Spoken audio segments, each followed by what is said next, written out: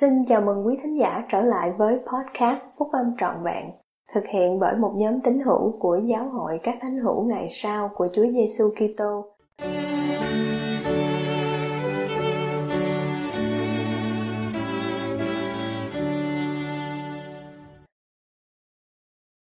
Danh tính thiêng liêng ảnh hưởng như thế nào đến sự thuộc về và trở thành? Bài của anh cả John C. Pingree Jr.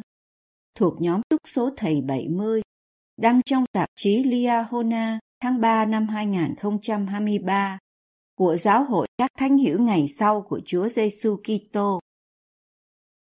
Hiệp hội Tâm lý Hoa Kỳ định nghĩa từ sự thuộc về là cảm giác được ưng thuận và chấp nhận bởi một tập thể. Không may thay, không phải tất cả chúng ta đều có cảm giác thuộc về và đôi khi phải cố gắng thay đổi chính mình để được chấp nhận. Joanna Cannon, một bác sĩ tâm lý người Anh, giải thích, tất cả chúng ta đều muốn hòa nhập. Để đạt được điều đó, chúng ta thường thể hiện các phiên bản hơi khác với con người thật của mình. Tùy vào môi trường và công ty mà chúng ta đang làm việc, chúng ta có thể có nhiều phiên bản của bản thân cho công việc, ở nhà hay thậm chí là trực tuyến. Điều quan trọng cần lưu ý là có một sự khác biệt giữa sự hòa nhập và sự thuộc về. Brené Brown, một nhà nghiên cứu và tác giả người Mỹ, đã nhận xét sự hòa nhập và sự thuộc về không giống nhau. Trên thực tế, hòa nhập là một trong những rào cản lớn nhất để thuộc về. Hòa nhập là đánh giá một tình huống và trở thành người mà anh chị em cần trở thành để được chấp nhận. Mặt khác, sự thuộc về không yêu cầu chúng ta thay đổi con người của mình, mà nó yêu cầu chúng ta phải là chính mình. Việc biết được danh tính thiêng liêng của mình là điều cần thiết để thuộc về một cách có ý nghĩa. Nếu không, chúng ta sẽ dành thời gian và nỗ lực thay đổi bản thân để tìm kiếm sự chấp nhận ở những nơi không trân trọng hoặc không phù hợp với bản chất vĩnh cửu của chúng ta. Hơn nữa, nơi chúng ta chọn để thuộc về có thể dẫn đến những thay đổi về giá trị và hành vi của chúng ta khi tuân thủ các nguyên tắc và tiêu chuẩn của tập thể. Qua thời gian, nơi chúng ta chọn để thuộc về sẽ ảnh hưởng đến việc chúng ta trở thành người như thế nào. Tóm lại, việc giữ lấy danh tính thiêng liêng của chúng ta ảnh hưởng đến nơi mà chúng ta khao khát thuộc về, và nơi mà chúng ta đã chọn để thuộc về cuối cùng sẽ dẫn đến con người mà chúng ta trở thành. Tất cả chúng ta đã sống với Thượng Đế trong cuộc sống tiền dương thế. Chúng ta được tạo ra theo hình ảnh của Ngài, nam và nữ. Ngài đã chuẩn bị một kế hoạch để chúng ta trở nên giống như Ngài. Kế hoạch hạnh phúc của Ngài bao gồm việc chúng ta đến thế gian để nhận được thể xác, có được kiến thức và cuối cùng trở về ngôi nhà thiên thượng để sống với Ngài trong niềm hân hoan vĩnh cửu.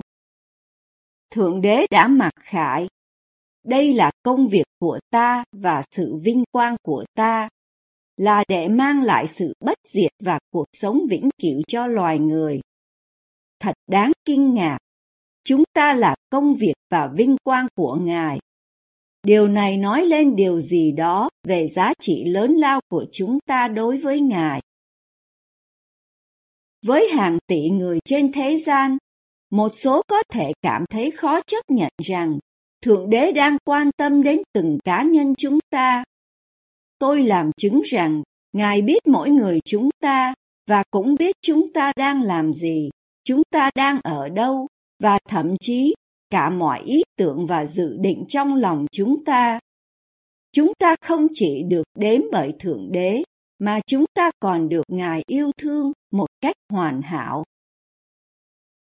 Vì tình yêu thương hoàn hảo của Ngài dành cho chúng ta, Cha Thiên Thượng mong muốn chia sẻ tất cả những gì Ngài có với chúng ta. Bởi lẽ, chúng ta là con trai và con gái của Ngài. Ngài muốn chúng ta trở nên giống như Ngài, làm những việc Ngài làm và trải nghiệm niềm vui mà Ngài có. Khi chúng ta cởi mở tấm lòng và tâm trí của mình để đón nhận lẽ thật này, thì chính Đức Thánh Linh làm chứng cho lòng chúng ta rằng chúng ta là con cái Đức Chúa Trời. Lại nếu chúng ta là con cái thì cũng là kẻ kế tự Đức Chúa Trời. Trong cuộc sống tiền dương thế, chúng ta bước đi với Thượng Đế, nghe tiếng Ngài và cảm nhận tình yêu thương của Ngài. Chúng ta cũng đã vượt qua bức màn của sự lãng quên để bước vào cõi trần thế. Chúng ta không còn ký ức hoàn hảo về cuộc sống của chúng ta trước đây. Những điều kiện của môi trường hữu diệt này khiến chúng ta khó cảm nhận được bản chất thiêng liêng của chúng ta và sự thuộc về mà chúng ta đã từng vui hưởng trong ngôi nhà thiên thượng của mình.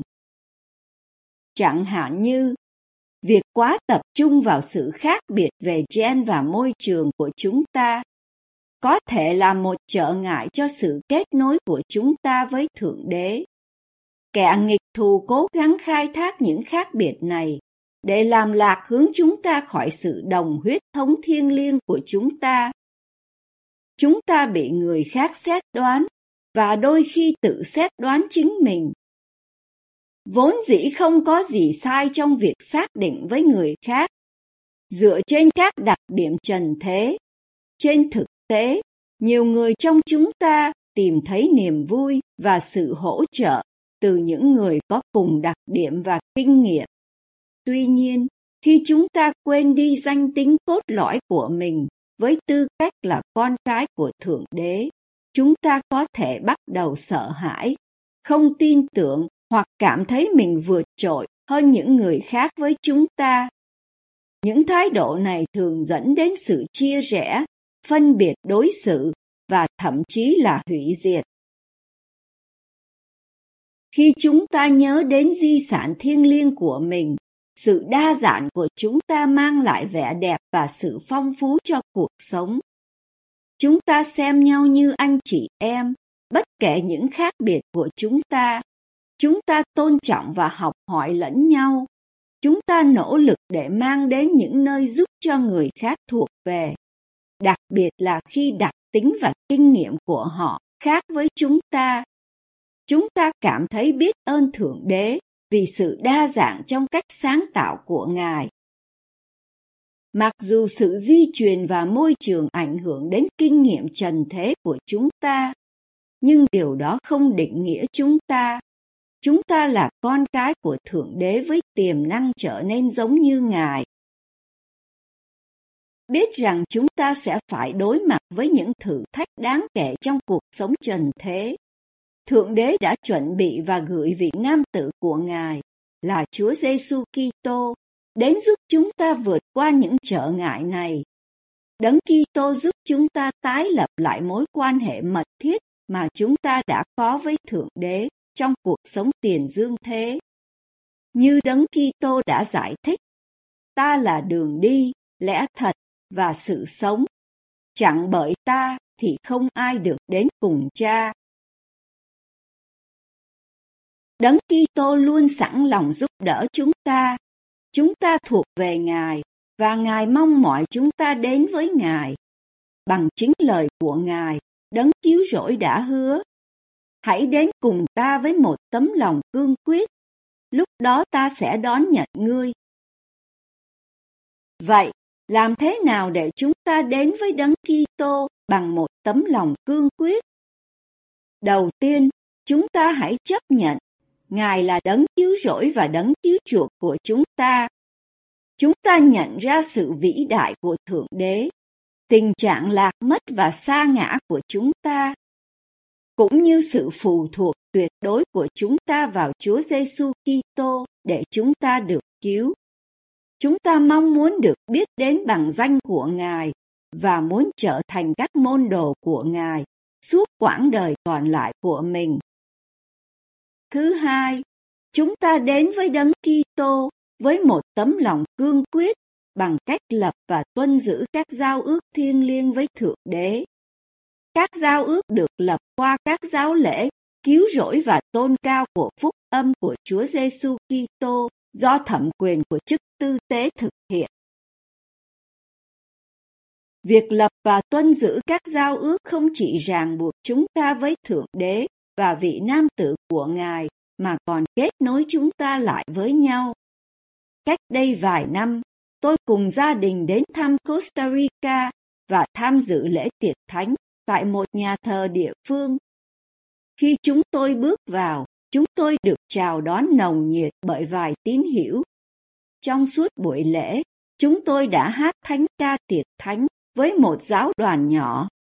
Chúng tôi quan sát các chức tư tế chuẩn bị tiệc thánh và sau đó lắng nghe họ đọc các lời cầu nguyện tiệc thánh.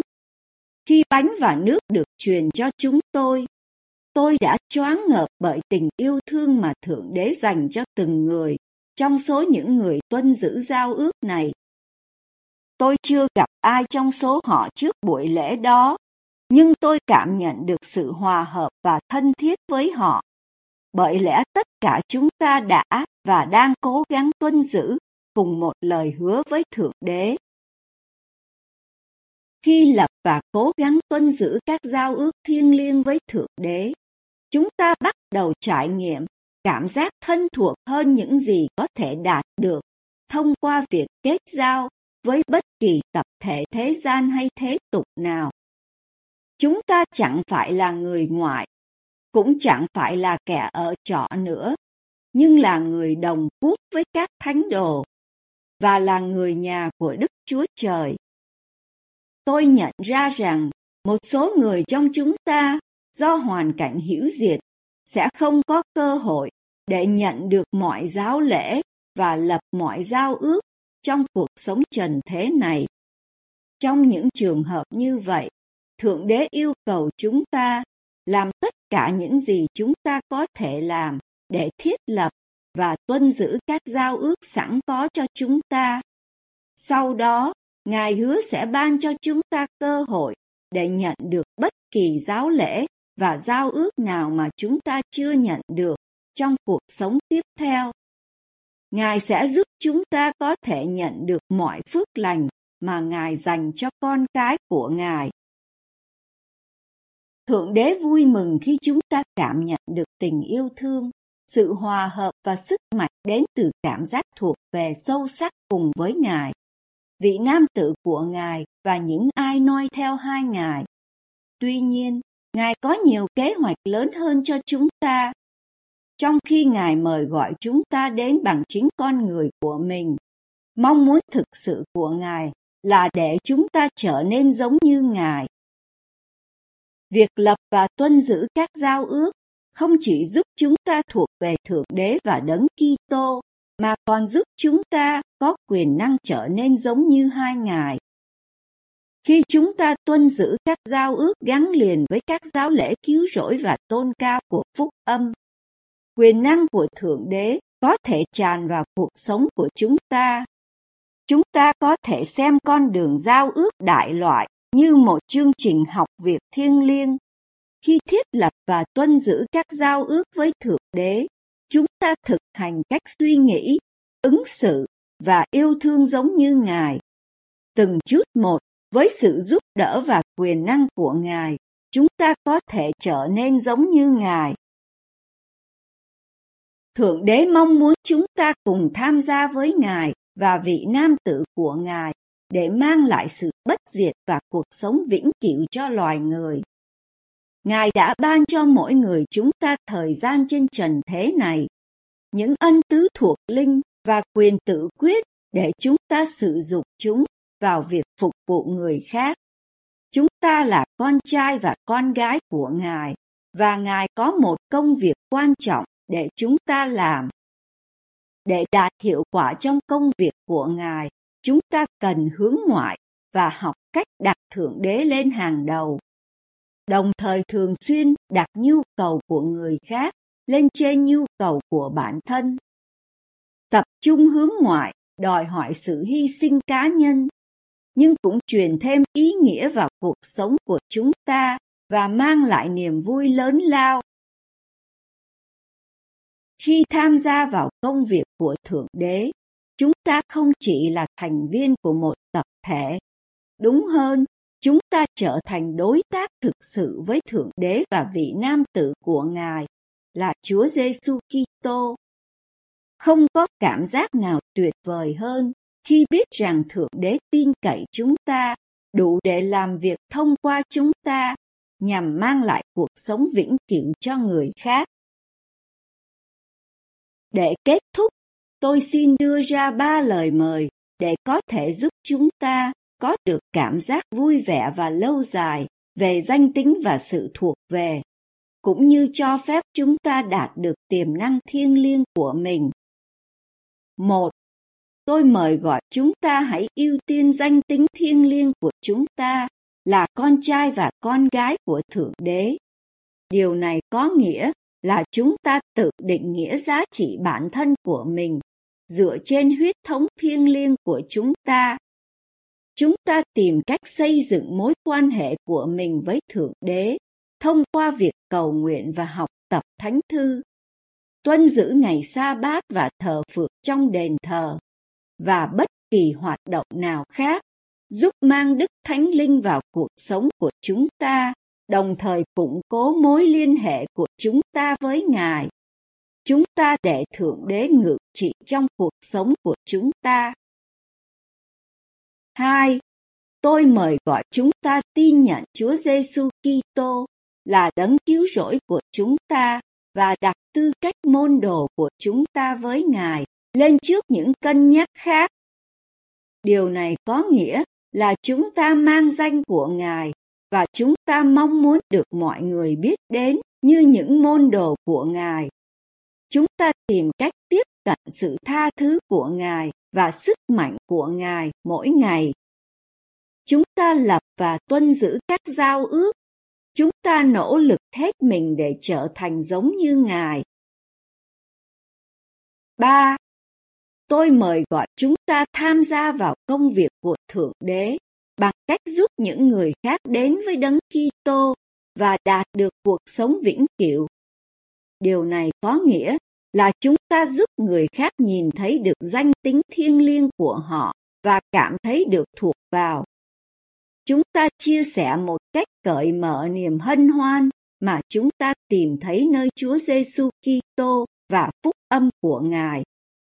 Chúng ta cố gắng giúp người khác thiết lập và tuân giữ các giao ước thiêng liêng với Thượng Đế. Chúng ta tìm kiếm sự hướng dẫn của Thượng Đế để biết mình có thể ban phước cho ai và làm điều đó bằng cách nào. Tôi hứa rằng khi chúng ta ưu tiên mối quan hệ của mình với Thượng Đế và tư cách môn đồ của chúng ta với Chúa Giêsu Kitô, chúng ta sẽ tìm thấy niềm hân hoan trong danh tính thiêng liêng của mình, có cảm giác được thuộc về một cách lâu dài và cuối cùng đạt được tiềm năng thiêng liêng của chúng ta.